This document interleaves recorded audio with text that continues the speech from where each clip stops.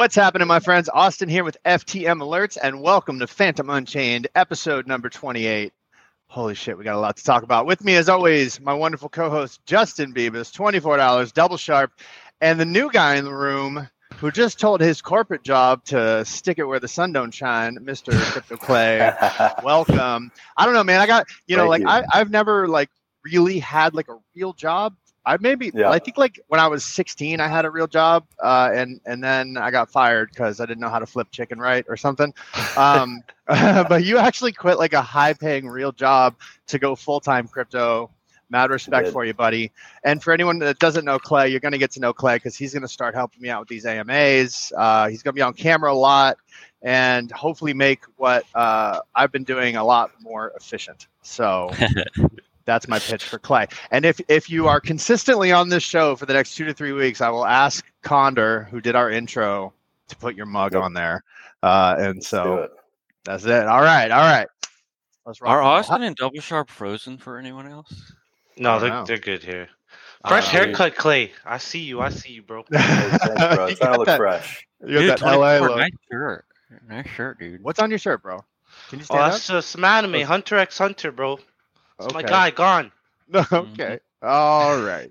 Let's get into it. So let's start with the market a little bit. So market outlook. Fantom is back above the 50-day exponential moving average. It is actually back above a very, very crucial level of long-term support. The ecosystem tokens have been reacting positively.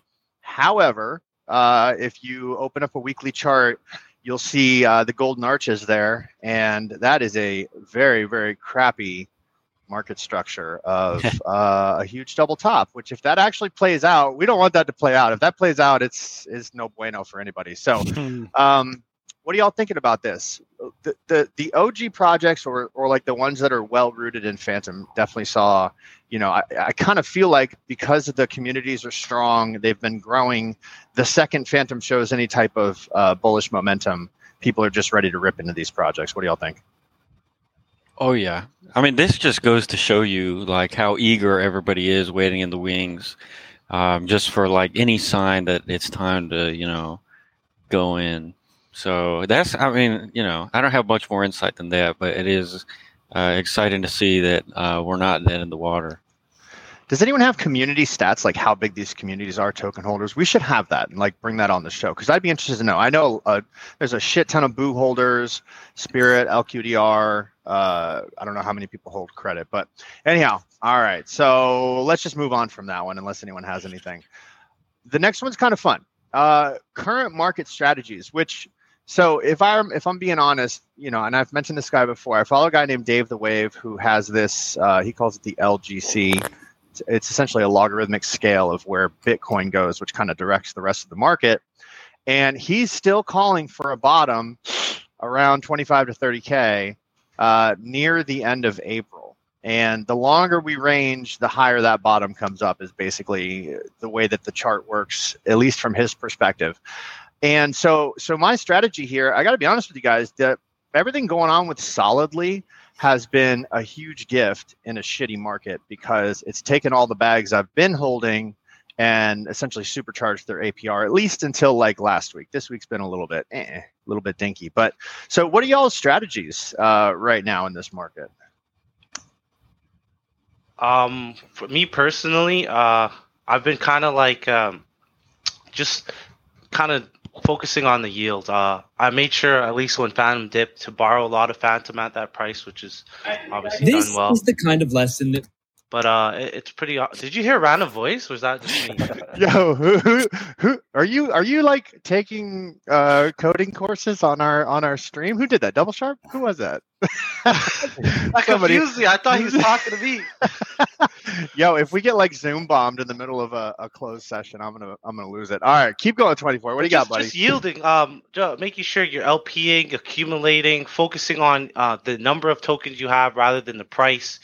And just kind of long term. I want people to just kind of reevaluate their portfolios. If you've kind of mentally sold your bags, you're not paying attention, you're not in the Discords, you're not really looking at things, maybe you should evaluate your position in there. But just doing what I can to kind of accumulate the tokens.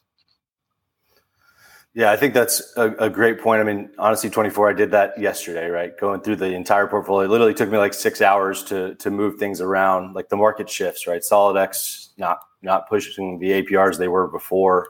But, so we could still see a little more downside, right? But, Austin, I thought you put out a great tweet yesterday, kind of talking about, getting into Xterra, X-Scream, like when this run happens, which, inevitably it will, it might be a couple months, but when it does, I want to try to limit my impermanent loss on 50-50 LPs.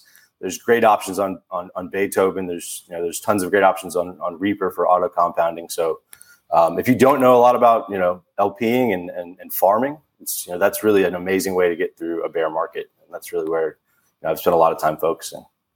Yeah, that's really what I've been doing. So kind of almost like in contrast to what 24 said is I have been looking at these tokens that I would have given my left arm to buy at these prices, 5 months ago. And I'm going, okay, shit, I'm willing to give up some APR in favor of having the actual coins that I want. Because when this run happens, whether it happens in a week or 2 months or 6 months, it doesn't really matter to me. I want to be positioned for that. Right. And so like I've had a ton of stuff in Reaper for a long time in 50-50 pools, found the equivalent pool, but maybe it's an 80-20 or a 70-30 over on Beethoven and just, shifted it over to that. These Xterra, Tarot, X-Scream, Scream, the LQDR, 80-20 pools over on the Oath, 80-20 pool over on Beethoven.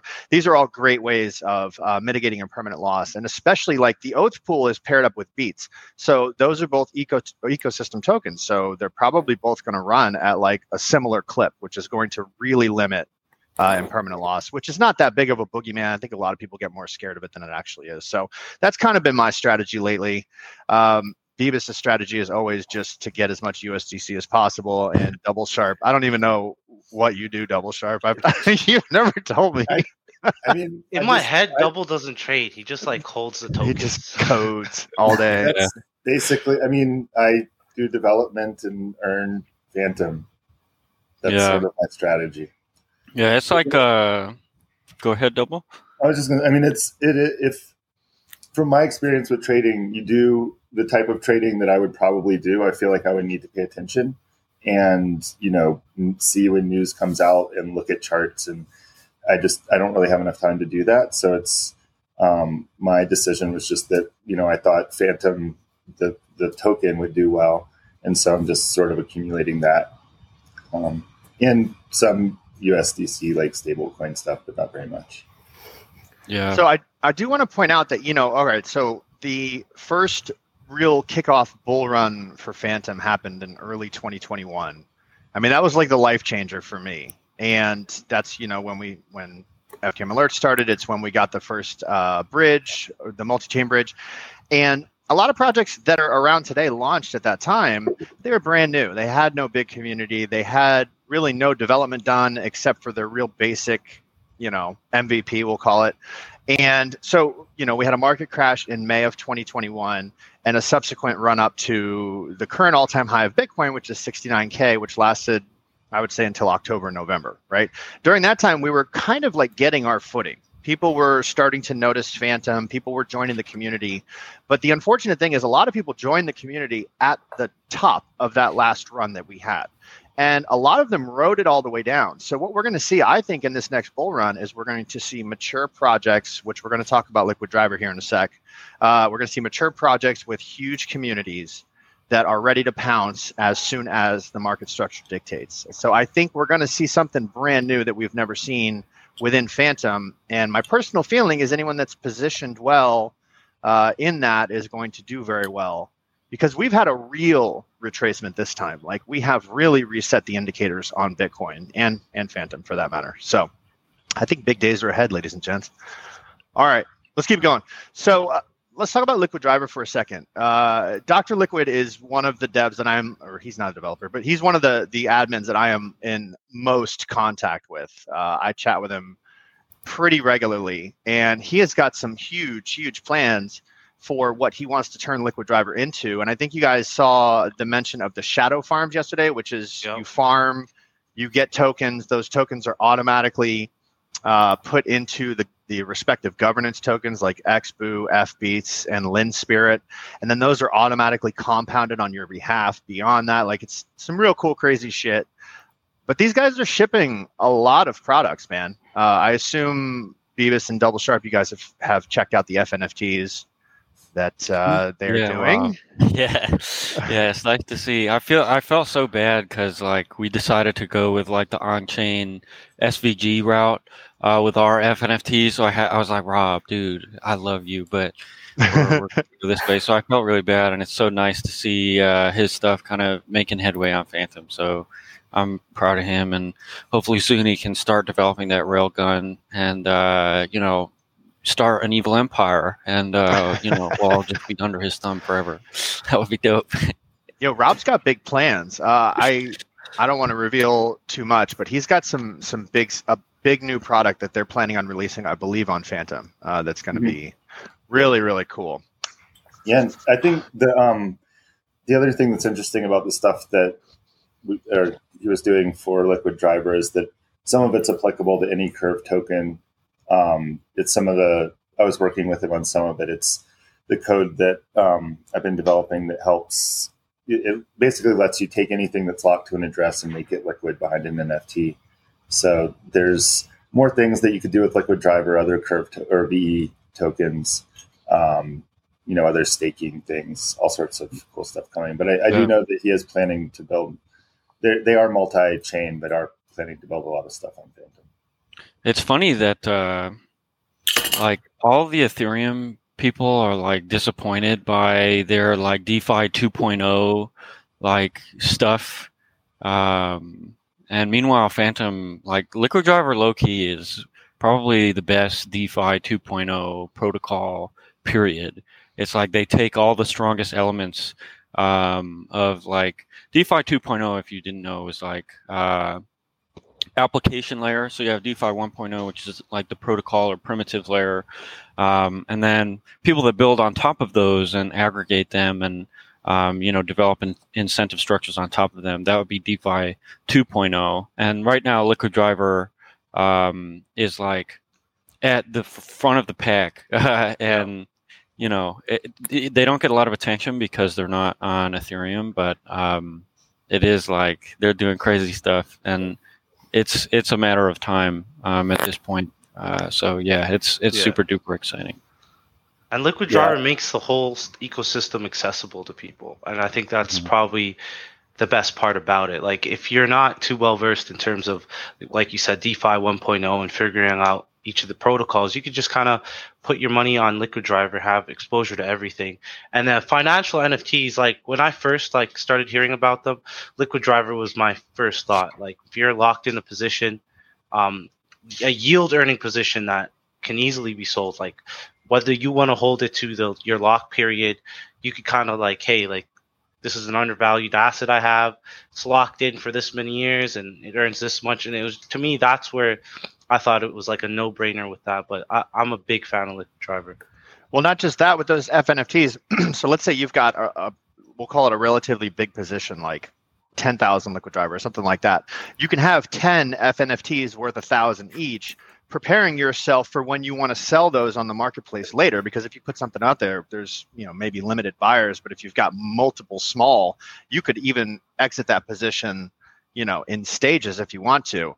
And while you guys were talking, it made me think of something that we didn't put on as a topic, but I'm hoping you guys can give me some clarity on. So the other day, Liquid Driver, Spirit Swap, and Revenant all put out a notice saying, hey, do me a favor, revoke your permission for the VE contract that we use, because there was a small bug in it. And essentially what that bug did, it didn't necessarily put your funds at risk, but it allowed somebody, from my understanding, to lock funds in your wallet on your behalf. Like if you were holding Liquid Driver, they could automatically lock that Liquid Driver into XLQDR on your behalf. I don't quite know how that would even work, but it was a bug in the VE contract, the VE Curve contract. So anyone using that up until this point experienced that.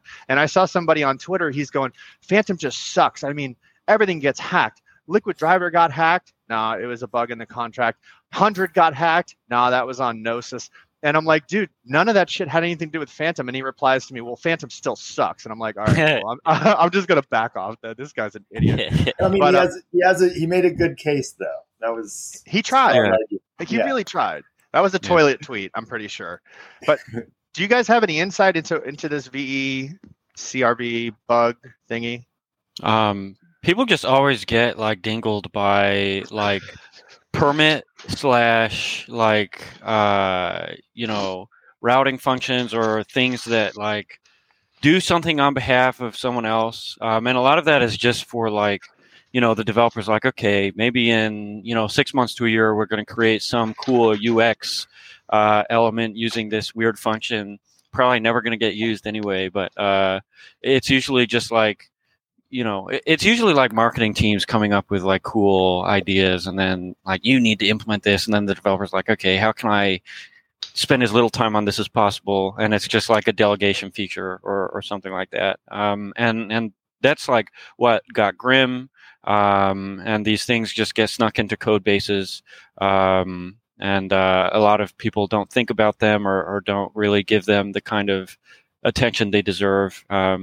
It's just, a little bit of a poor design. I don't know whether it was an issue for Curve as well. it was. Yeah. So just a mistake was made. I am not a huge fan of the VE locking model anymore. I got to be honest with you. The timeframes they put now, XLQDR has just printed. And so, the good news is being one of the first day lockers, I am in profit there. Spirit Swap, not so much. And when it came to Creditum, I didn't lock anything because I just got past the point of being willing. Because the way that in the VE model, at least the way I have to do it mentally, is I have to say those tokens are gone. I have to recoup it based on the rewards that I'm getting back. Now, flash forward to Beethoven has kind of a new pseudo locking model that they're going to be coming out with, which has 12 or 16 weeks. Can anyone clarify that for me? I'm not sure it's exactly defined yet, but it should mimic the convex model to some extent of 12 weeks, which I'm actually pretty comfortable with. Like that's, in crypto, 4 years is insane, but 12 weeks is pretty doable. So yeah, it should be 12 weeks, I think. Cool. Yeah, I'm hoping we move towards a more reasonable governance type model with these. But honestly, Austin, you're not wrong for that, because there was a little period where everyone was just implementing VE just to kind of as like a bullish sentiment for the token. So like, I can understand why you got sick of locking things, because sometimes like it can be kind of a soft rug over 4 years. Like it's kind of. You know what I mean? But for credit, I haven't locked, but from what I understand, I know a guy 4-year lock. I think he's gotten 10% back off of 3 fee kind of redistributions. But most of the time, it's not a good feeling, like having your money stuck in, like, let's say for example Keeper for 4 years, and then you wake up to like a termination tweet. Okay, I don't want to bring that up, but you know what I mean. It's not a good feeling, but I can understand where you're coming from. Yeah, the termination tweets this wouldn't help with, but that is what the revest stuff can do for VE tokens, is they're locked to an address, but that address doesn't have to be a wallet. It could be a contract that's managed through an NFT. So you can accomplish a lot of what the projects are trying to do by locking up their supply and taking it off the market. You can still make it's still technically liquid because you can trade it with somebody. You could sell it for something. Even if the underlying assets are worth, 100, you could sell it for 50 just because you want to get out of the position. That doesn't help if the project just goes away in 2 years and it's locked for 4 years because, they're just going to lose value. There's not that much you can do about it. No one's going to want to buy it. But in terms of making a lot of the positions more tradable so that you can't exit them, even if you were to take a penalty to do it, that I think is, I know that's coming because I'm working on all of it, but that's kind of the plan for most stuff. It's sort of it's like an upgrade to the VE tokens that let you have a little bit more functionality on top of them.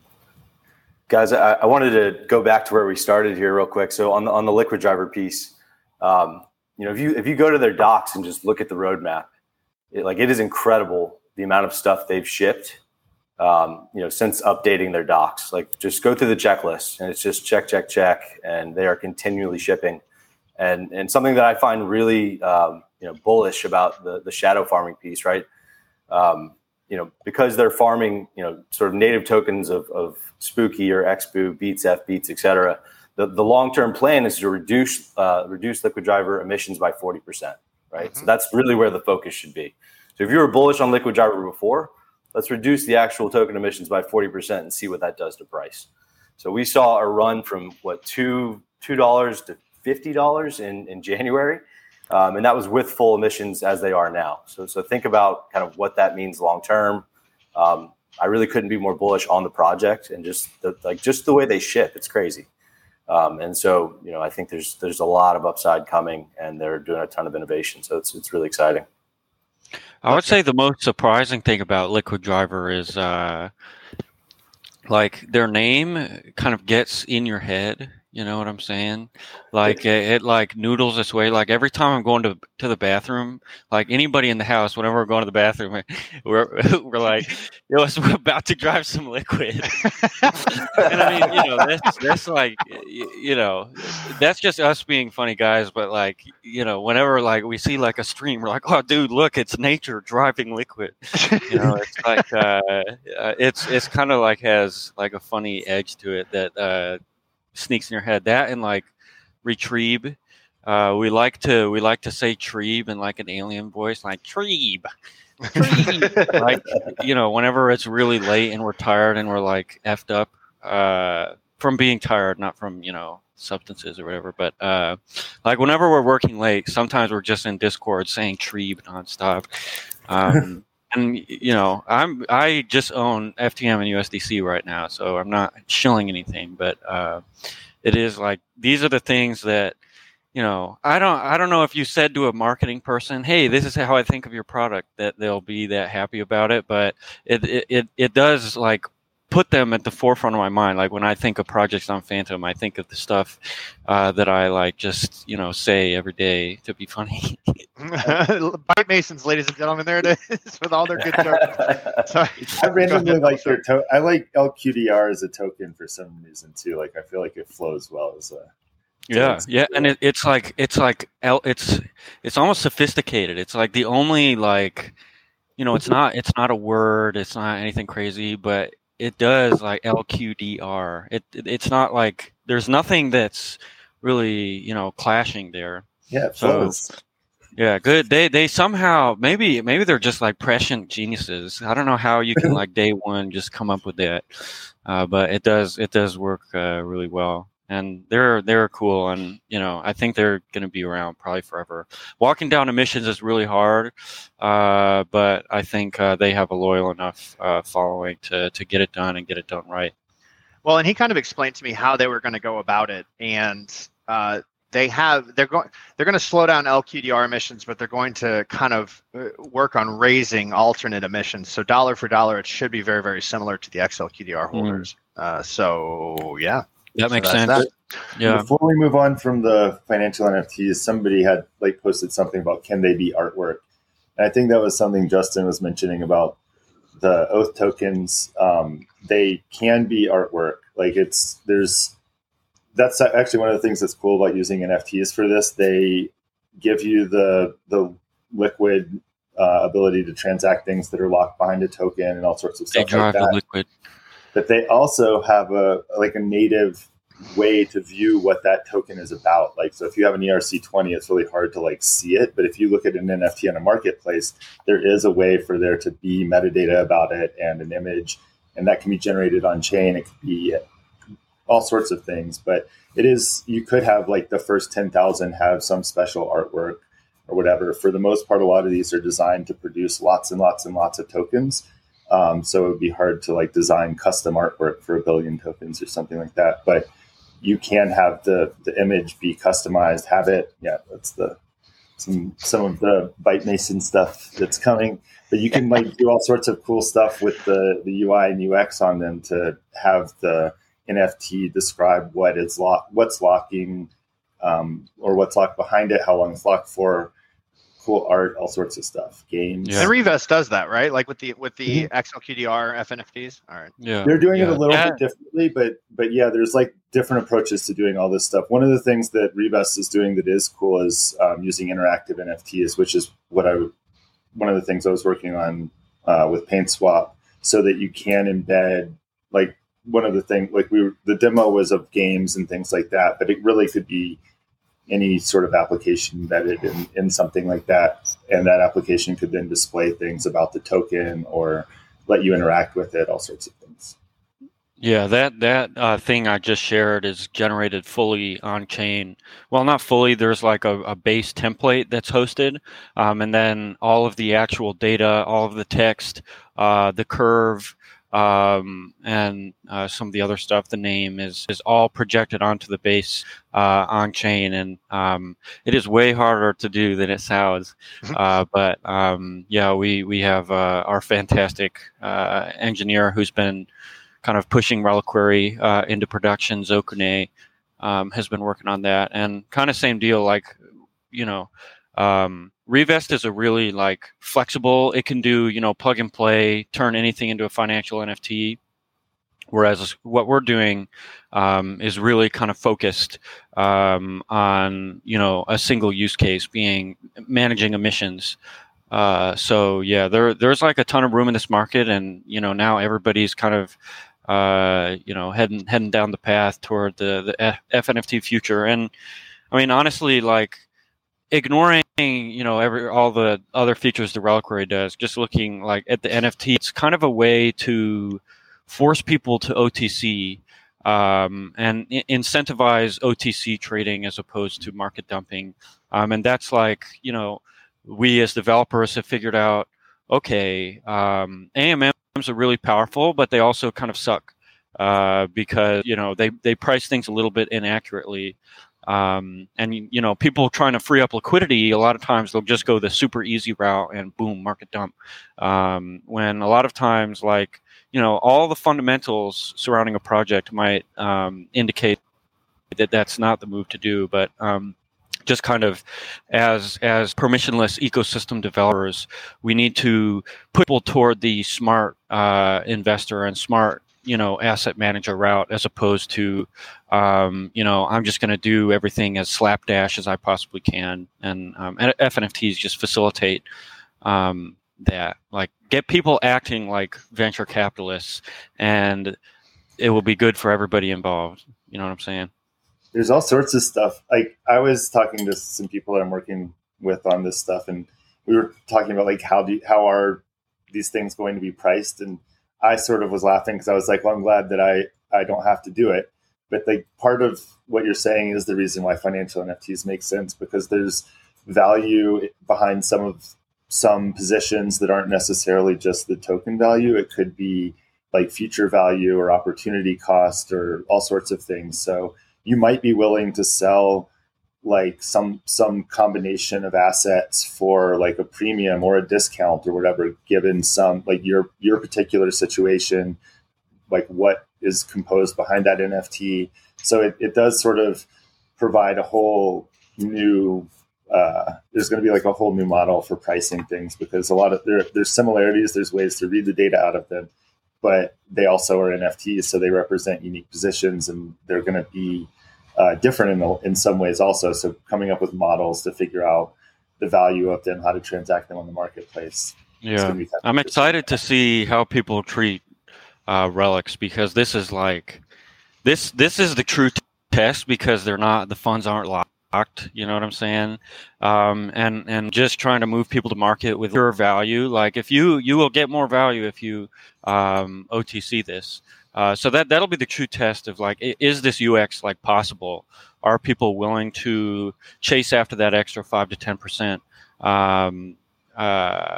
We'll see if it's unlocked. And then a lot of the stuff that's locked long term, I see as just selling under market rate, which is fine. It's opportunity cost that you're paying there. But yeah, we'll see how it goes. I think if Reliquary is successful, and we're trying really hard to make it successful, then we could kind of see like a little bit of a paradigm shift. So that's really exciting. But but yeah, it's just cool overall, and NFTs are cute, and it be how it be. So this seems like a. Sorry, go ahead, Doublesharp. I was going to say, like, I also think people should keep in mind that all this stuff is sort of in development and being released in phases. So some of the early, like the Uniswap V3 NFT or NFTs, those have really nice on-chain displays. Some of the other on-chain stuff is sort of just like basic NFTs. When you looked at some of the stuff on PaintSwap initially, it was not easy for a human to read. And so PaintSwap made some changes so that you can see the value behind them. But a lot of this stuff is going to be iterative. So seeing what's out right now is going to get improved pretty quickly. You'll start seeing more polished on-chain image generation, metadata generation. Marketplaces are going to be more streamlined, and you'll start being able to get analytics that tell you more about the NFTs, which aren't really available right now because this stuff doesn't exist or is brand new. But I think it's going to be, it does seem to be an evolving part of the ecosystem that a lot of different people are working on. So, and if you haven't checked out the Reliquary stuff, all the codes on GitHub, I've been looking at it. So really good segue here because I wanted to give Bebis the floor for a minute to talk about Oath. It's live on the market. It's got a shitload of deep liquidity. What is it? Why should people care? I have to go drive some liquid. I'll be right back. Talk amongst yourselves. He's driving liquid. Well, if anybody else wants to say something, you can go first. I'm trying to get over my fear of like shilling my own stuff. Well, I'll say it for you. You guys took the oath, right? Hell yeah, that's what I'm talking about. I'm writing something down. Just give me a second. Did you take the oath? No, but like yield for oath is pretty awesome right now. Even if you're not like long term on the token, you don't really know anything about Reaper Farm. Recently, like everything kind of retraced. It's kind of a good buy just for the yield and the speculation. In the future, the Byte Masons are a big team, and if you're thinking really long term, that's probably one of my long term holds.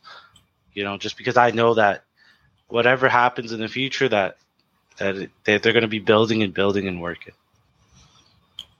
Yeah, I mean, like, kind of the reason we went so broad with Oath, like, we have Reaper, our strategies are like really good, but Reaper itself, the tech is like mind blowing. It's we've got good strategies, we've got good investment products, but it's not high tech. It generates a lot of revenue.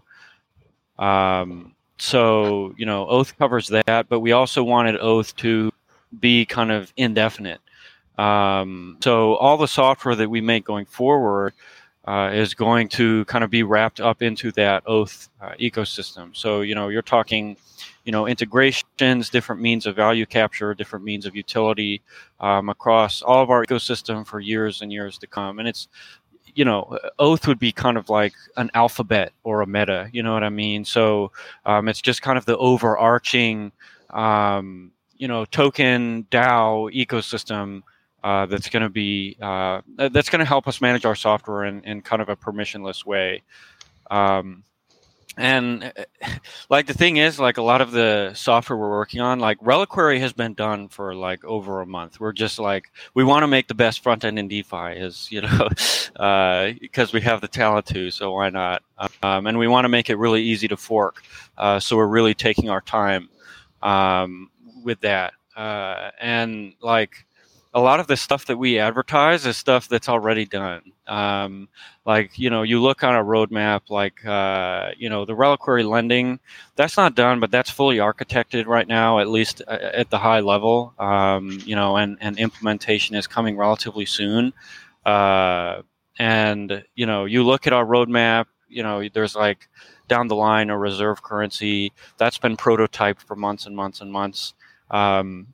But then there's like all the stuff that we don't talk about. There's the stuff like we are talking about only stuff that's either done or in like a state where we know for a fact that it's going to work well. And we have a team of 30 people. We're working on some crazy exciting stuff, in the B2B space for retail, to facilitate kind of everything else we're doing. And like,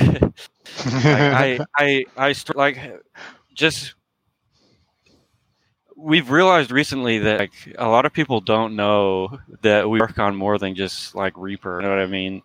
And we have 17 developers right now, and you hear a company like, if you remember Waka, they were like, oh, we have 8 developers.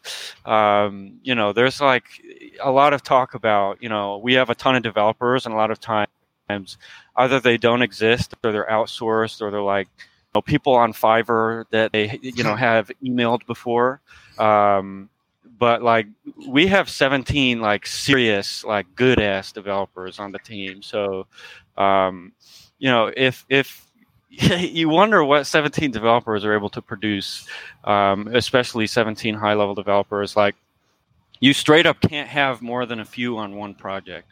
So in parallel, we're working on like a ton of crazy stuff. And again, I'm being kind of generic as I have historically, but the point of that is we don't want to like price in everything we're doing, and we don't want to advertise everything we're doing, because then people would go like crazy. But most of what we're doing has never been done before. All of what we're doing is on Fantom. And even beyond that, like you think about all the security ops we do, like I don't want to like take credit for it, but you look at how many exploits or how many like dangerous critical incidents have there been in top projects on Fantom. And a lot of that is we're doing security ops in the background. We're kind of creating a security first culture, or helping to create a security first culture kind of in the development ecosystem. And then we own like chunks of a lot of other projects on the network, just by virtue of managing their security ops and helping them out. So as far as venture companies, we're probably one of the bigger venture companies on Fantom as well. So we're really all over the place, and kind of the infrastructure that we have business wise is also like industry leading. Like there, you can look at like corporate DeFi blue chips, ones that have maybe created entities overseas and are just like trying to outrace the SEC. But one of like the preeminent legal DAOs in DeFi created a law firm just to serve us, because like we're so invested in becoming like literally the most advanced DeFi company, period. So you look at our business infrastructure and our ability to scale securely, and our ability to scale safely, like it's really on another level. And I figured I would get that shill out there. Just like we realized in the last week, we were talking to the foundation, we were talking to people who aren't like in our circle, and we realized nobody knows what the hell we do. And we do so much. It's like we during the like especially the Andre situation brought this to light. Like everybody was like, oh, this auto compounder is like freaking doing all this stuff, and I was like, dude, like we've said since the beginning that Reaper is like, such a small part of our plans. It's literally just a way to get our foot in the door. And, we love Reaper and we love working on it, but it's like the lowest tech thing that we do. And, it's a way to train Solidity developers as well. It's a way to, get them working on strategies and thinking, systematically. So, we can onboard developers probably faster than any company in DeFi. We can train developers faster than any company in DeFi. We have probably more raw talent than any other company in DeFi. Maybe like Uniswap is up there, like Aave is up there. I don't really know what they're packing, but we're like beyond legit. So yeah, I mean, I'm excited for the next year. I kind of, we try to keep the alpha for the people who are going to hold on to it term. So we try not to blast everything we're doing out there. But definitely, the stuff we're doing is exciting, and the stuff we've already done, even though it's like mostly business to business, we don't really market it or advertise it outside of like the occasional Medium article.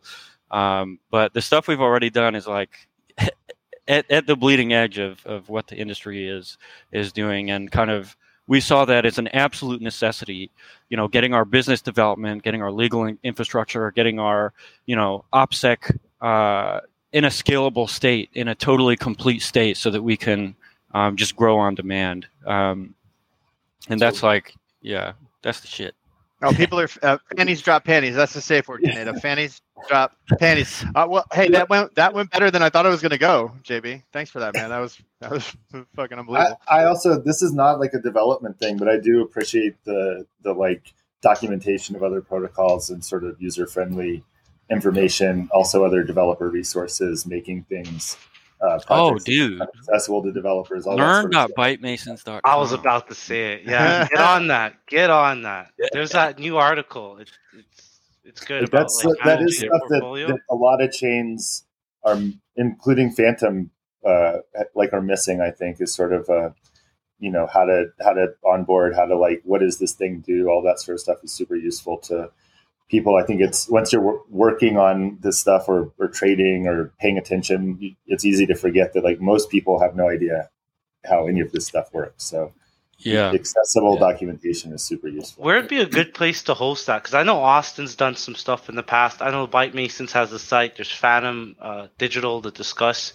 Like how do you? Because that stuff, it gets buried. It gets archived. I try to link it to people over and over again. It's like, should Fantom Foundation have it on their site? There's a Discord dedicated to this, and I don't give him enough airtime. He's asked me to. You guys know Evergrind. Yeah, he's got his Discord with a lot of information in it, though, man. And I gotta give him a shout because, as when we first started FTM Alerts, like he battled. He was one of the mods, and he battled one of the other mods, and it was like crazy all over the place. But he actually did compile a whole shit ton of information into one place. So I gotta give that to him. Evergrind is the police officer of Fantom. Yeah. He's such a character. I love him. Key takeaway for me, Austin. Like, just I spend all day looking at fundamentals of projects, and I try not to buy tokens. I try to buy teams. And if you look at Oath, like Oath is execution. There's your marketing strategy, Bebis. Oh shit! Klay broke his shit. Yeah, but like, look at the LGE rollout. Look how beautiful that was. Look at the NFT stuff you've done.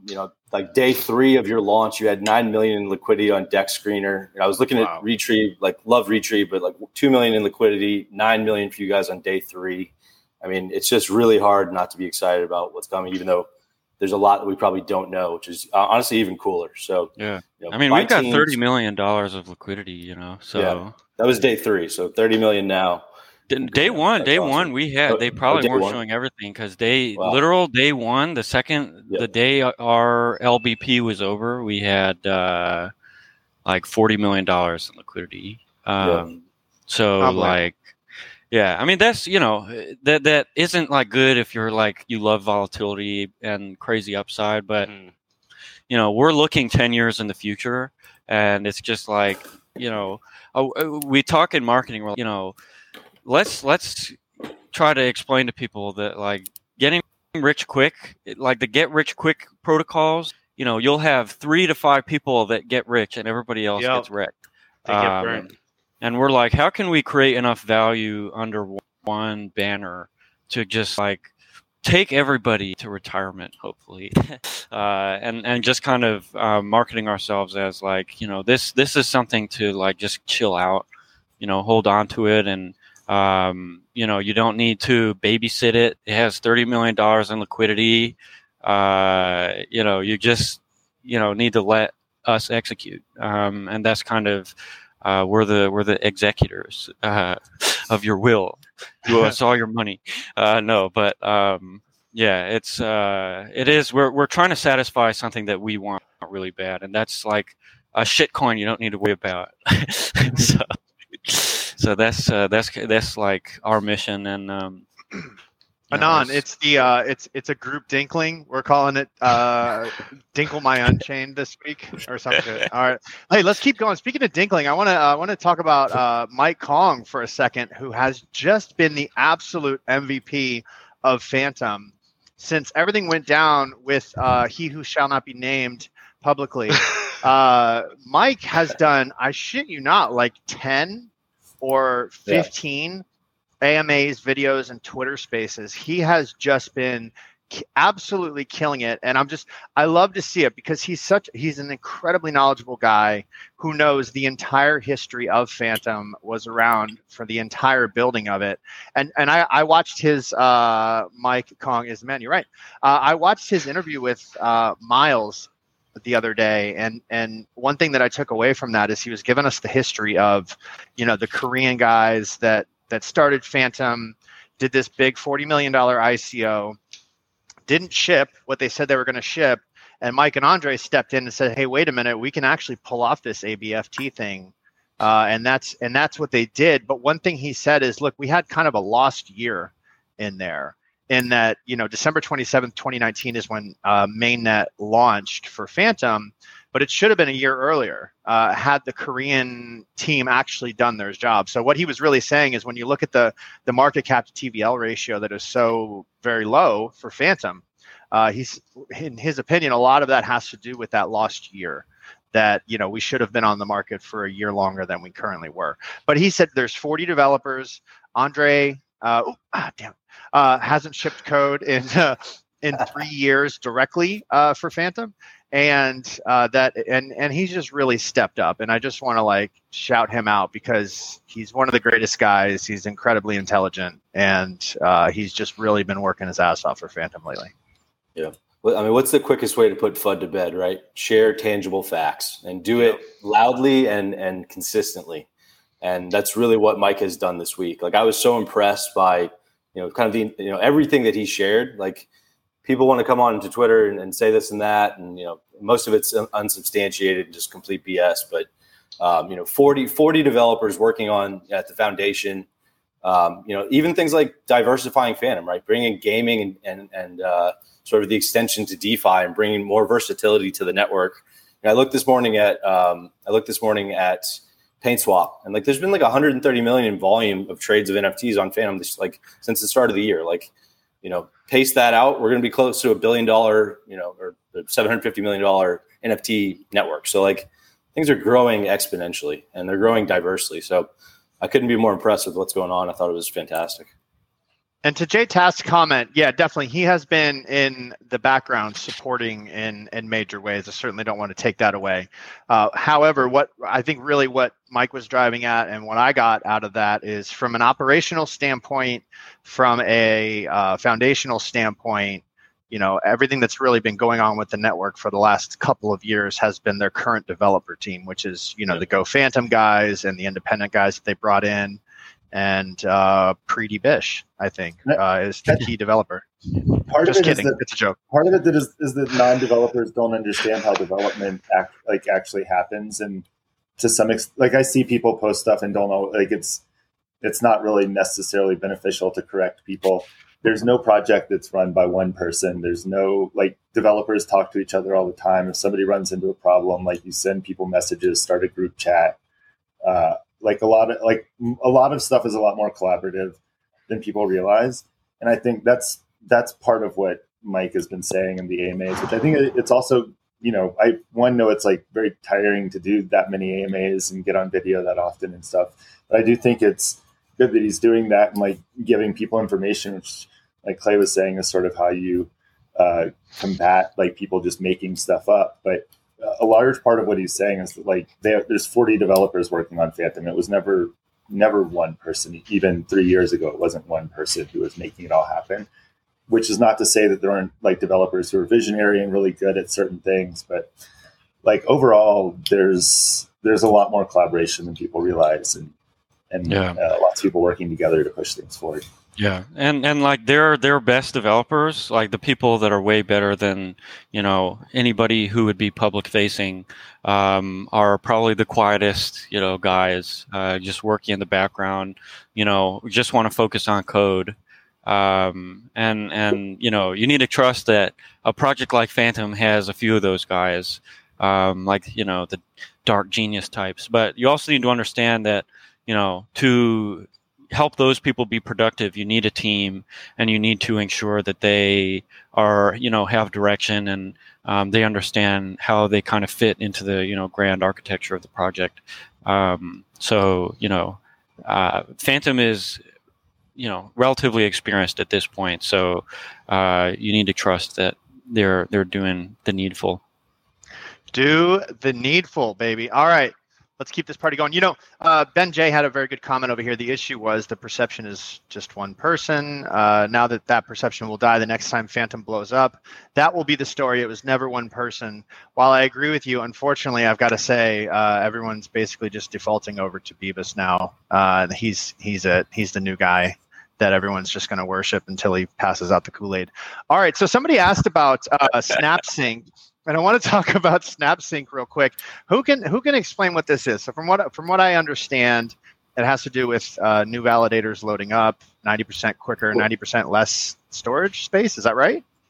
Yeah, it's. I mean, not necessarily validators. Any node, which could be an RPC server, read only. Also, the Fantom chain size is very large, like 3 or 3.5 terabytes. It requires very fast drives, so that's obviously a lot of storage. Syncing it over the network would take days to a week. So SnapSync basically lets you just download the header, the top of the chain that you need to be able to validate future transactions, some changes to the underlying data structures to make it sync more quickly. So you won't necessarily have a full archive node, but you can get a node up and running, I think, it was like 4 hours or something like that instead of a week, which is obviously a lot better. So getting a new validator online, new RPC infrastructure online is a lot faster. You don't necessarily need to sync the whole chain. And then I believe it also has some updates for some of the gas stuff to make that a little bit more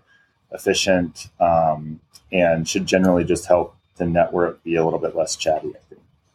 One thing I heard in that interview I watched with Mike is he was talking about, he said when they remove the EVM limitations, they're basically able to go 10x real easily on TPS. Mm-hmm. And what he said was that, the full FVM may not be shipped until next year, but they're going to kind of dinkle out some upgrades throughout the rest of the year where we might see that performance improvement. Yeah, and that's something that I've started sort of saying this too when people ask when the FVM is coming. Like, the FVM isn't really a thing per se. It's a series of upgrades to the EVM that are geared towards Fantom, but that doesn't necessarily mean that it's all getting released as like FVM 1.0 is getting released on such and such date. There's going to be improvements like SnapSync. They're going to keep working on the networking layer, all the middleware stuff that Michael was talking about.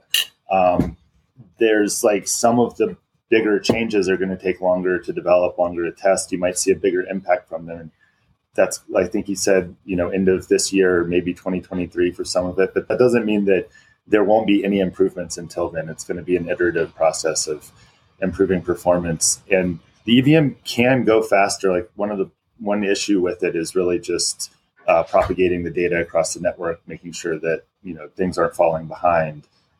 So that is one thing that having a lower number of validators can actually help with, is keeping them all in sync, because you don't have thousands and thousands to make sure that they're all getting synced. And I think that was one of the things that they were talking about, wanting to slowly ramp it up to make sure that the network can actually keep up with everything. But it's going to be a series of iterative improvements, starting with SnapSync, which is in mainnet. It just hasn't been activated yet, but it's going to be lots of changes that ultimately lead to a faster network. But yeah, there's, IO things that you can work on, networking things you can work on, all sorts of different optimizations that you can make. And if you eke out 10% here and 20% there, and all of a sudden it adds up to getting twice the performance and then 10 times the performance. And then whatever your targets are. From what I understand for FEM, you're just for the viewers watching, you're not going to hear about what like the details until they're shipped. It's just how it is. Like I think even he who will not be named touched on it. You don't want, a lot of L1s are dealing with the same issue. So until it's out, like Doublesharp said, like the small iterations come out, then you kind of hear about the details of it. But for now, it's just kind of like a building in the background and quiet sort of thing. Yeah, I mean, the one thing that I want to like try to avoid just in the market, right, is like this big shadowy figure of the FEM, but like celebrate the little wins, right? Like SnapSync is a major win.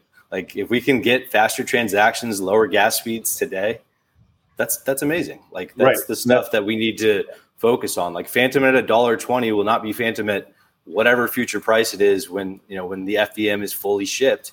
And if it rolls out in segments, then that's absolutely great. But we need to like take a moment, be grateful for what we have, which is an amazing network that's continually iterating. And so I just want to just kind of say that. Yeah, no developers are waiting on the FVM to do anything.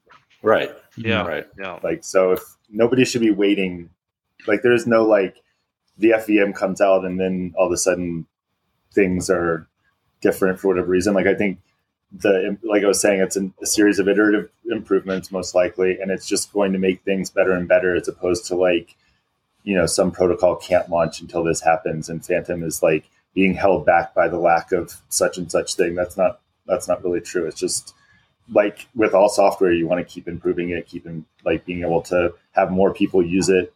So it's just going to be continued improvements. And I don't think like the FVM is also not the final iteration of whatever they're doing. There's going to be more improvements after that. Yeah, one other thing that jumped out at me in that discussion was I'm pretty sure, and I don't want to misquote, but I think I'm accurate here, that Mike said that on a TX per TX basis, looking at AVAX versus Fantom, like we're already 50 to 200% cheaper as we scale up. Like if everything was equal, right? So same amount of transactions across both chains. If SnapSync can help reduce that, if all of these things that are coming next make that even better, then I'm not really sure what people have to FUD about. Like there's so much positivity in that. They're doing things right now though. Like forget the foundation, just devs and their protocols. I know people are thinking about or talking about gas limits and overestimates and reducing those estimates by 60 to 75% per call, so there's more transactions per block. There's so many things that are happening in the background from so many different parties on this network, and there's no other way to say it, but to me it's very bullish. It looks positive. It's not a ghost chain. It's not like a lot. People are working and building on this, whether they're from the foundation or not, and it's happening now. So if you have your whole life hedged on FVM in a year or two, just play it day by day. Have some perspective a little bit. Yeah, exactly. And we might get into like look at all like the Zap functionality coming across all the different protocols, right? You can get in and out of pools super quick, more gas efficient. Look at Fantom BPTs coming from Beethoven. Look at boosted pools and all of the all the stuff that they're bringing. There's so much innovation that's coming; it's crazy. So, I digress. I mean, you look at like who are the companies that are really focused in on the EVM. Okay, first of all, the EVM is the only proven piece of execution technology in crypto. Like the only thing that's able to execute smart contracts that we know for a fact is like really, really secure and does exactly what it's supposed to do, even though it may not be perfect. That is the EVM. And the only companies focused on the EVM are Ethereum and Fantom. There are all these like fancy boutique, like consensus algorithms, you see, Elrond rather, and Avalanche.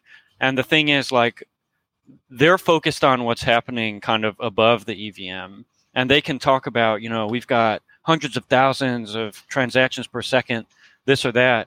But it's about smart contracts to me. And the only people that are really, really zeroed in on that in a way that makes sense as a developer are Fantom and Ethereum. And that's why I develop here, and that's why I've been developing here, because, I don't really care about, segregated databases. I want access to the entire ecosystem, and I want access to every single user, and I want to do it in a way that's like as seamless as possible for them. And Fantom has been saying that since day one. Like, our mission is to make it so you don't know that you're interacting with a blockchain, or you don't know you're interacting with Fantom, and it's just totally seamless. You don't need to hop to new networks all the time. And that's just kind of like a future that we're building toward, and that the foundation is building toward. And if you're a Fantom investor, you just need to kind of align with that and understand, this is one approach of many. And I personally think it's the best approach.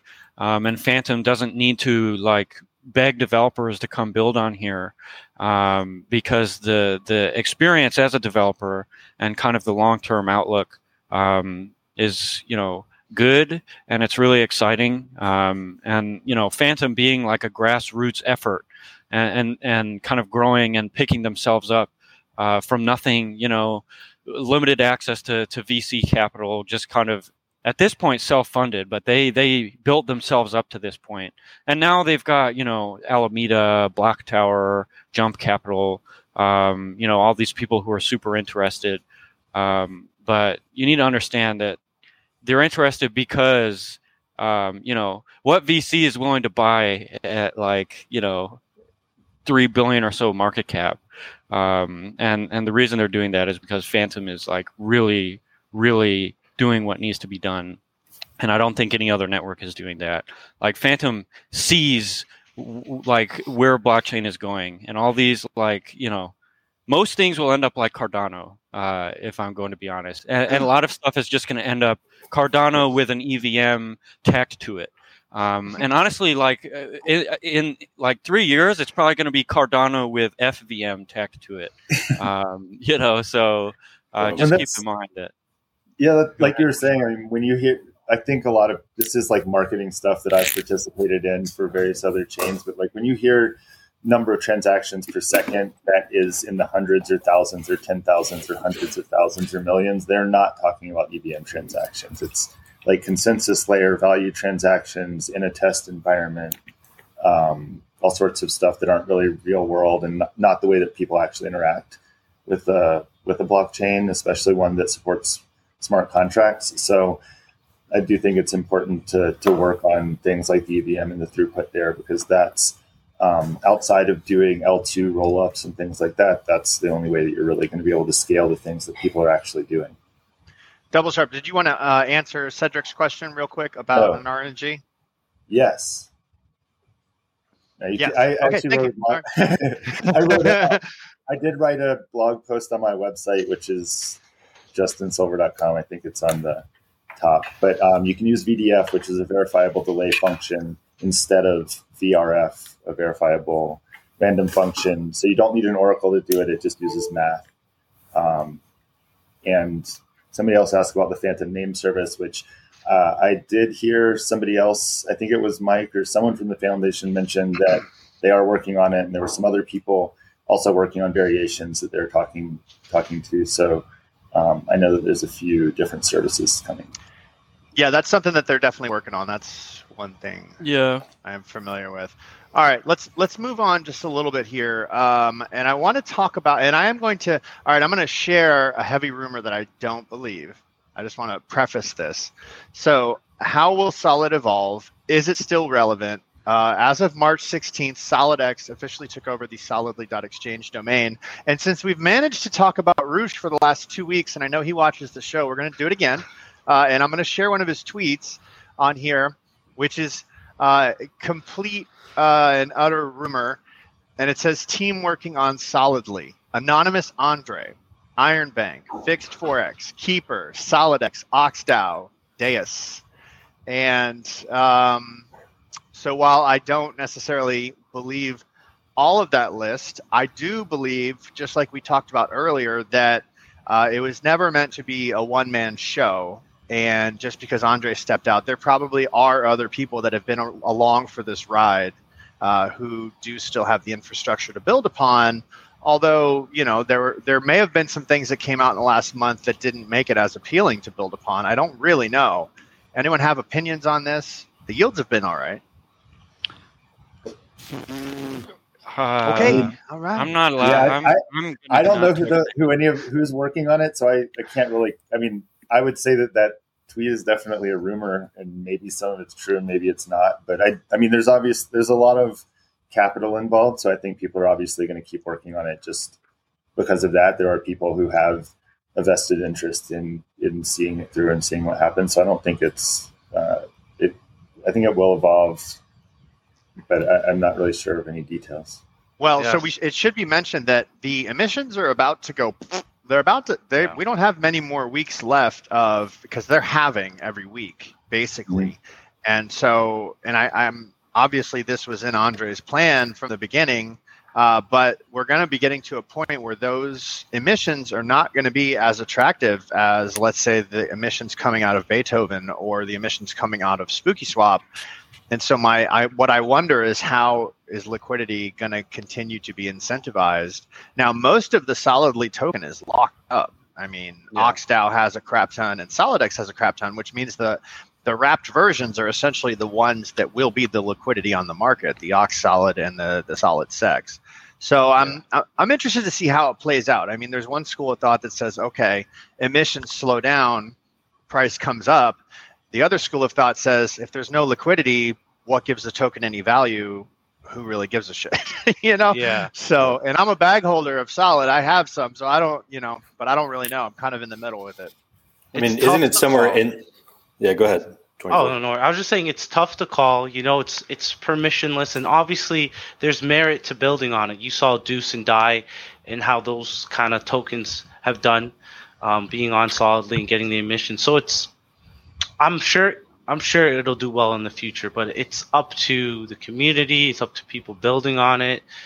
And like you said, emissions, they don't quite tell the whole story. Like, if it does go down, maybe the price will go up.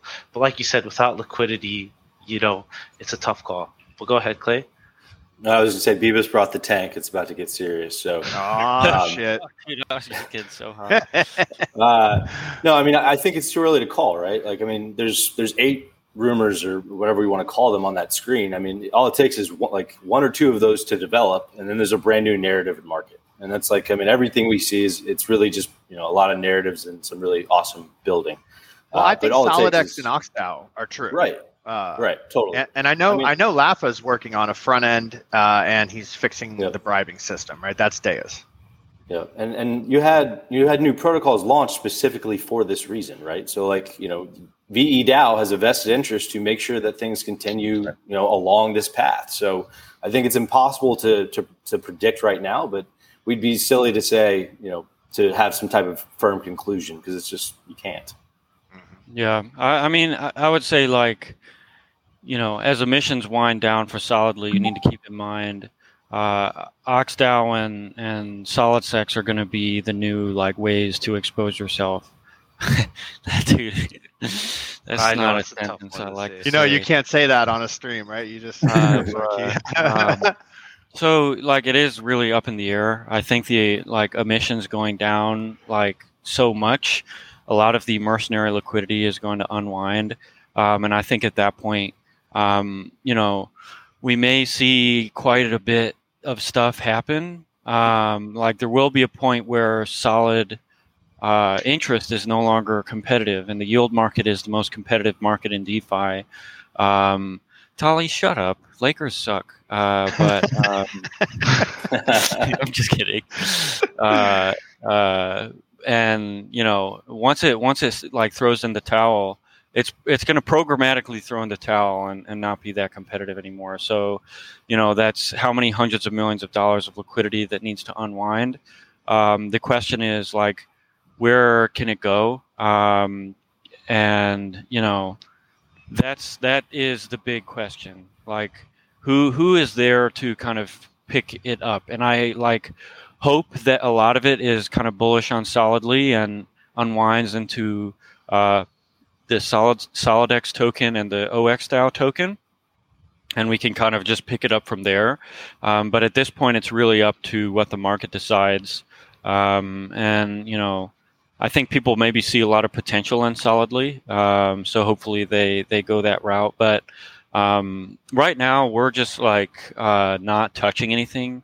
We farmed all that solid that people got pissed off at, and we're like, we don't need to piss people off anymore by dumping or doing stuff with it. So we're just going to hold on to it and go for the ride. And if it goes to zero, it goes to zero. If it moons, it moons. But it is a huge question mark right now. And since OX Tolly is here, if you haven't checked out his learn.bytemasons.com article, you should check that out because it's learning how to learn and learning how to think like a professional finance guy. And if you can kind of adopt a lot of what he's saying, then you can hopefully start winning trades and being kind of successful in these markets, and help become knowledgeable enough to ignore the noise, if you know what I'm saying.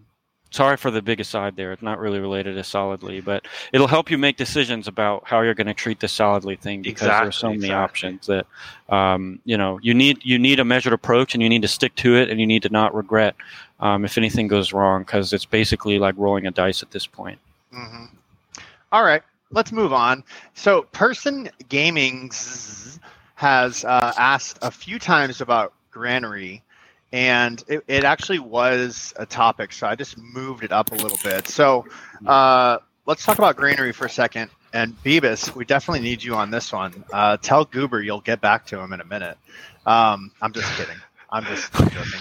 So Granary is it's an Aave fork on Fantom. Bebis, can we talk about the people behind it? They're not anonymous, right? The people that are running Granary? They're anonymous. I'm pointing my sword at Ollie right now. Okay. The Granary is it's been in development for months and months at this point. I wrote the deployment scripts. We basically trained up the team, and it's kind of an extension of Byte Masons at this point. I hung out with the lead engineer just this past weekend, and we went out to dinner a couple times, and shot the shit. Young up and coming developer, not going to really dox him at all, just because he's nervous about his family and whatnot. And this is kind of a weird space to be in. But Granary is really, really awesome, and we're excited to kind of have really close access to a lending market like that now. And we're going to work on getting Chainlink oracles for Oath and hopefully plug into a lot of our clients. And I will say, Granary is an Aave v2 fork, but the stuff we have going on in terms of policy and kind of the market we're attacking people will be shocked. I think whether they can kind of understand what we're doing with borrow side incentives, or what we're doing with risk management, or the market we're focusing on, which is going to be kind of the really, really low risk stablecoin market. When you only have time for 100 conversations a year, and all of those conversations are with stablecoin protocols, you compare us to some other protocol, and we don't want to compete with Aave v3. We want to create incentive structures that make a ton of sense in their own right. Stable coins are a really, really huge one. And we've put a lot of studying into how we're managing this protocol, and how we're managing interest, and how we're treating the supply side and borrow side users. So, I think what was the motivation for it? Just Geist was so frustrating. Tokenomics. That we just thought, how about we take a measured approach to this? And like I said, it's been in development for many months at this point, and we had to learn a whole lot about lending markets and money markets, and how we can kind of gain a competitive edge with the same exact tech. It'll be really dope, and we'll get more into the minor details in articles and things what we're doing with LTV ratios and reserve factors and revenue sharing and all that. But we should have a pretty easy product market fit, especially on Fantom. And it's going to go cross-chain. We're going to try to be on every chain. Kind of our goal is to be the beefy of lending. It should be really dope. And I think everybody will be pretty excited by what we're doing. I'll say some quick things about Granary. 10 million market size right now. Shout out to Phantom Menace back in for the Granary. Secondly, you can tell that it's been kind of in works because the gas optimization is a big deal in comparison to Geist. Like, just depositing and removing things is a lot cheaper. It's kind of tailored towards Fantom, which I think is nice. And anytime there's an opportunity for a little bit of an airdrop, it's nice to get your money in. You don't know how much. I'm not sure. Like, I heard there's snapshots over months, but it's a good. Eat some money in there, borrow some money. Why not? Yeah. But it's a lot cheaper. That's what I can say for now. And I don't know. Some people don't like to have multiple lenders or a ton of lenders. I think it's overall good. Like, you see a balance of APY and APRs across the whole thing. You see so many different strategies. Like, if you're like something like you have a strategy for an asset, there's so many options on Fantom now, whereas before it'd just be kind of just you got Scream, that's it, or Cream. So I'm a fan of just anything kind of building on Fantom. Yeah. So I think it's dope. Yeah, and there's you can literally create an entire lending market around one asset or one asset class, and you can get as granular as you want with it. And you can there's so many kind of market verticals you can target. And right now we're at a stage where we can go after a pretty broad market in stable coins and low risk assets. But 10, 20 years down the line, think about how many people offer lending services in TradFi, and they all specialize in a different market, and they all specialize in a different subsection of all these markets. So you need to understand that leverage, capital efficient leverage, whoever can be the most efficient, capital efficient will win out every single time. And the more focused you get in on the capital efficiency of a certain asset or asset class, the more competitive you'll be. So, there's so much room in the market for so many lending platforms, more so than anything else. Exchanges, there's not nearly as much market space for, but with lending, it's really how focused are you willing to go, and how open is the market you're looking to serve. Let's go. All right, moving on. Let's talk about Beethoven for a second. So there was a UI update. They released their boosted pools, but Reaper's doing a little F-Beats thing with the bribes. Could you tell us what this is all about, Alfie, please? Am I Alfie? You're Alfie. What's it all about? All right, carry on. Oh, dude, you're old. I was going to say that too, man. Dude, I am. That's why I got to pee 4 times every time we do walks with Alfie. I mean, I have to pee. I drink a Celsius, and basically I have to pee the whole show. That's why I move around so much. But yeah, I mean, we're just I freaking hate, I'm, busy, I want to program, and I want to do stuff that isn't trying to figure out what the best thing to do with my money is. And that's why Reaper exists, is because I'm freaking, I don't want to have to think about all this stuff nonstop. So, real quick, Beethoven came out. We were like, dude, I'm not doing this every other week. Freaking, so we kind of prioritized getting F-Beats voting up.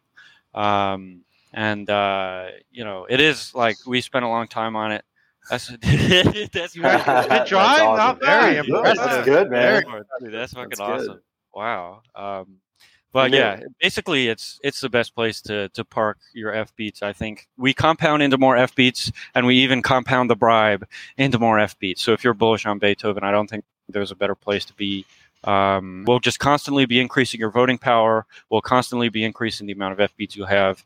We're just kind of maxing all your shit out. and we're just going to try to make as much money for you as possible without having to worry about it. So yeah, it was a necessity. Like I was like, dude, we need this now for me. I don't care about the users. Just kidding, but yeah, it's. I think it's a pretty obvious need. Like people don't want to mess with this stuff every other week. It's hard to keep up with the bribes. I got to be honest. Like, I mean, the Votehoven thing is great. I actually don't know if that's getting adopted or not. I know a couple of people used it, but it is a lot to keep up with. So, yeah, I can see the use, man. I like it. Crypto.com added mainnet, eToro added mainnet, and Coinbase still doesn't want to date us, which is, I mean, at this point, there's obviously a reason. Like, there's a very strong reason, whether it be regulatory or whether it be Polygon. It's definitely one of those two, though. I can promise you that the reason that Coinbase doesn't want to date us. I'm not even going to open it up for comments because that just is such a topic that's not even worth spending time on. But Stater Labs is launching this week, as far as I know, on Fantom and giving us a liquid staking solution, which and Doublesharp, I know that you've been working on a solution as well around this, but the potential of what this can do for Fantom is really, really big. It points towards greater decentralization, meaning voting power is spread amongst multiple validator nodes. It unlocks a shit ton of liquidity, and they're not just unlocking liquidity and throwing it on, the network. They're actually providing some yield inherently with the receipt token that they're talking about. So, what do you guys think about this? Doublesharp. I mean, I think it's something I was thinking about for a long time. So I think it is going to be cool to see a lot of the locked up FTM become more liquid, providing other services. I mean, Beefy already has their somewhat liquid staking solution. Stater has theirs. I know Anchor's either has or is coming out with something soon. Most of those are using ERC20 tokens as receipts. The stuff that I was working on is using NFTs to lock a unique position. So they're a little bit different. But I think it is cool just to see lots of different solutions coming out to that problem. And I think, like you were saying, on other networks, you've seen lots of liquidity go towards these projects and the things that they've done on other networks. So it's cool to see it launching on Fantom now. Nice. And I sat down with the Anchor guys and the Stater guys. Very impressed with both. I thought the Stater guys, I like Stater better. Yes. Not as human beings, but as they thought through a lot more potential scenarios, and they already have a very large proof of concept going over on Luna. And who did we just lose? We lost Klay. Maybe Klay had to go drive some liquid. I don't know. Hey, real quick. So one interesting thing, this is if we're going to gossip a little bit, somebody did just create 5 new validators and didn't label them. So that could be related to some of this stuff. Jesus. I noticed that as well. What Stater does that's very cool is they have a pool of curated validators. So if you were to throw 100 Fantom in, they would they would spread 10 Fantom to 10 different validators to ensure that we're getting a greater level of decentralization, which I really liked. Spray the liquid to all of your favorite validators. They're going to spray and pray. Hey, for anyone the reason I said Polygon, that was a rumor back a while back that, Coinbase loves Polygon and that's why they're not listing Fantom. It was just a joke. I think they're bag holder. Dude, Coinbase is the biggest freaking bag holder, and they don't even care anymore. They're they just pump and dump, it seems like sometimes. Not to be, I don't want to get sued, so that's just dude, they're definitely coming for you, dude. You're the new dev that shall not be named. I mean, no. But dude, yeah, Stater is freaking awesome. I really want to work with them. I'm talking to the Creditum team and them a lot. Trying to see how we can kind of create some synergies. But yeah, they seem super, super, super legit and knowledgeable. And I see it as an absolute necessity to what Fantom is trying to do. So I'm going to be supporting the hell out of the Stater team, and just get your shit staked, get your liquid staked now. It's just pretty awesome what they're trying to do. And yeah, we'll be bribing for Oath, the Beats Oath. We'll bribe again. People were asking, but yeah, we are, like I said, like the bribes are like not a super high priority, so we don't like over communicate. But we'll try to keep consistent bribes up for that. Yeah.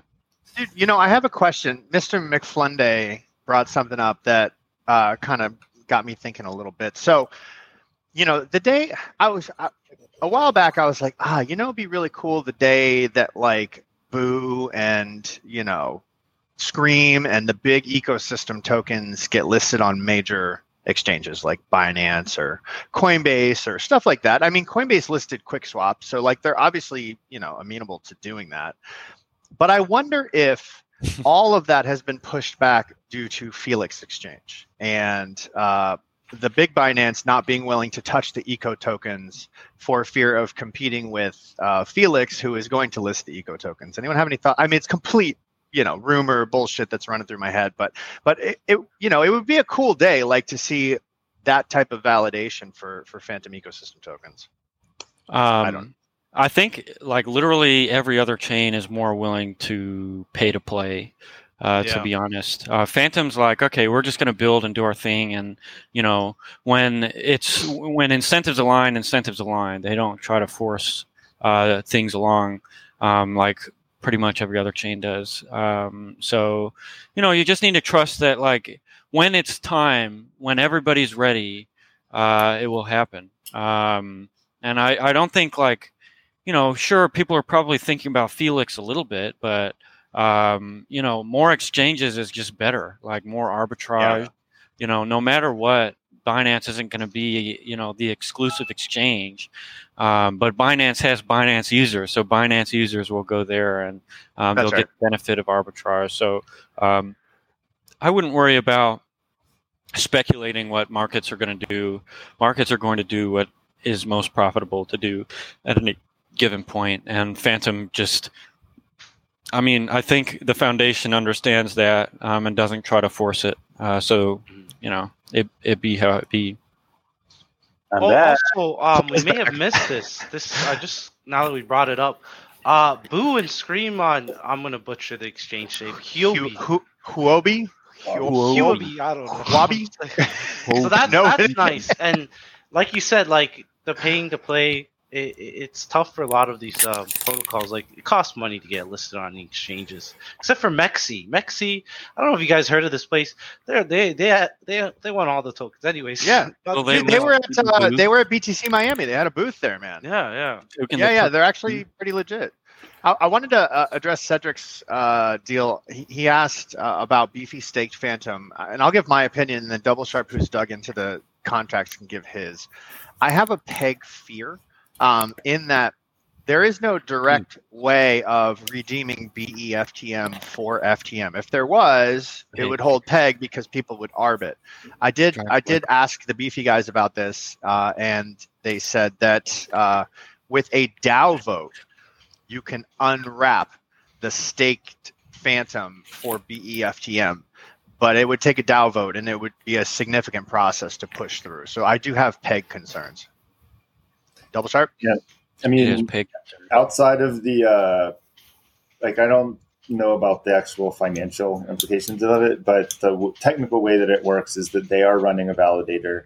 When you stake through their system, it converts it to BEFTM and takes your stake and puts 1/15 of it to their validator self-stake, and then the rest of it is a delegated stake, which means that they're never going to cross over the ratio of having too much delegated to the validator, which is good design if you don't want to unlock it.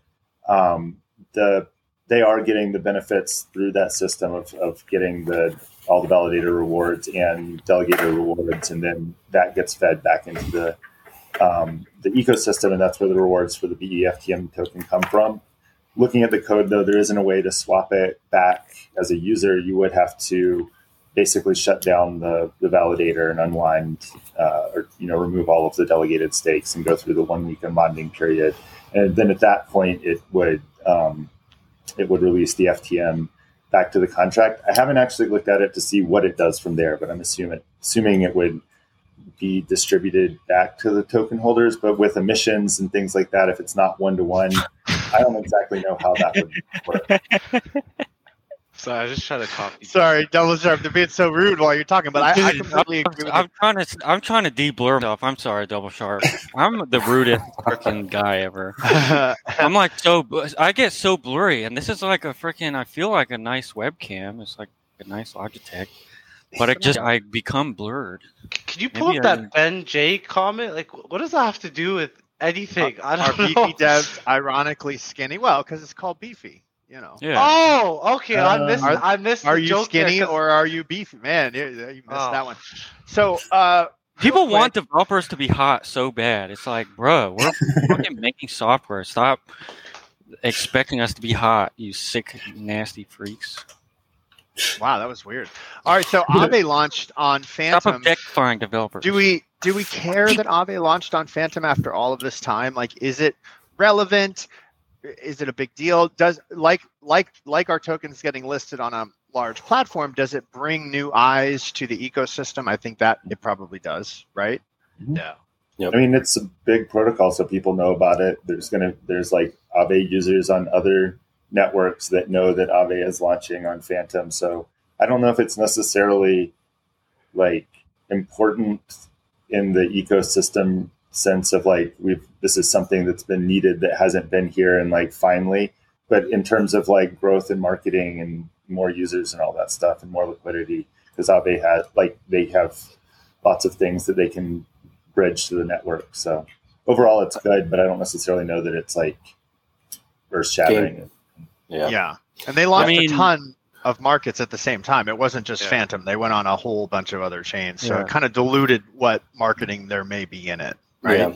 It's a place that institutional money can feel comfortable, I think is the main benefit, because their incentives aren't going to be as great as everybody else's, but their risk exposure on there will always be the lowest.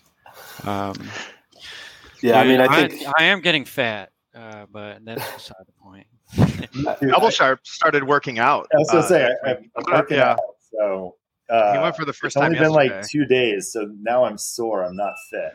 I gained like 10 pounds on, a note to self, a vacation with 5 kids. I don't have 5, but my family and my brother's family is not a vacation. It's just taking care of your kids in a different location. That's all it is, dude.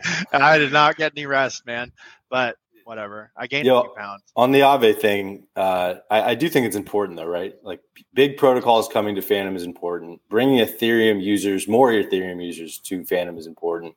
And also with like things like boosted pools, which I don't know what I missed. Sorry, I just bought this Mac, spinning wheel of death. I don't know if I'd take it back, but it totally froze. So anyway, but it is important, right? I mean, it just brings more people, and it's a lot of it's good hype. So it's validation too for the exactly.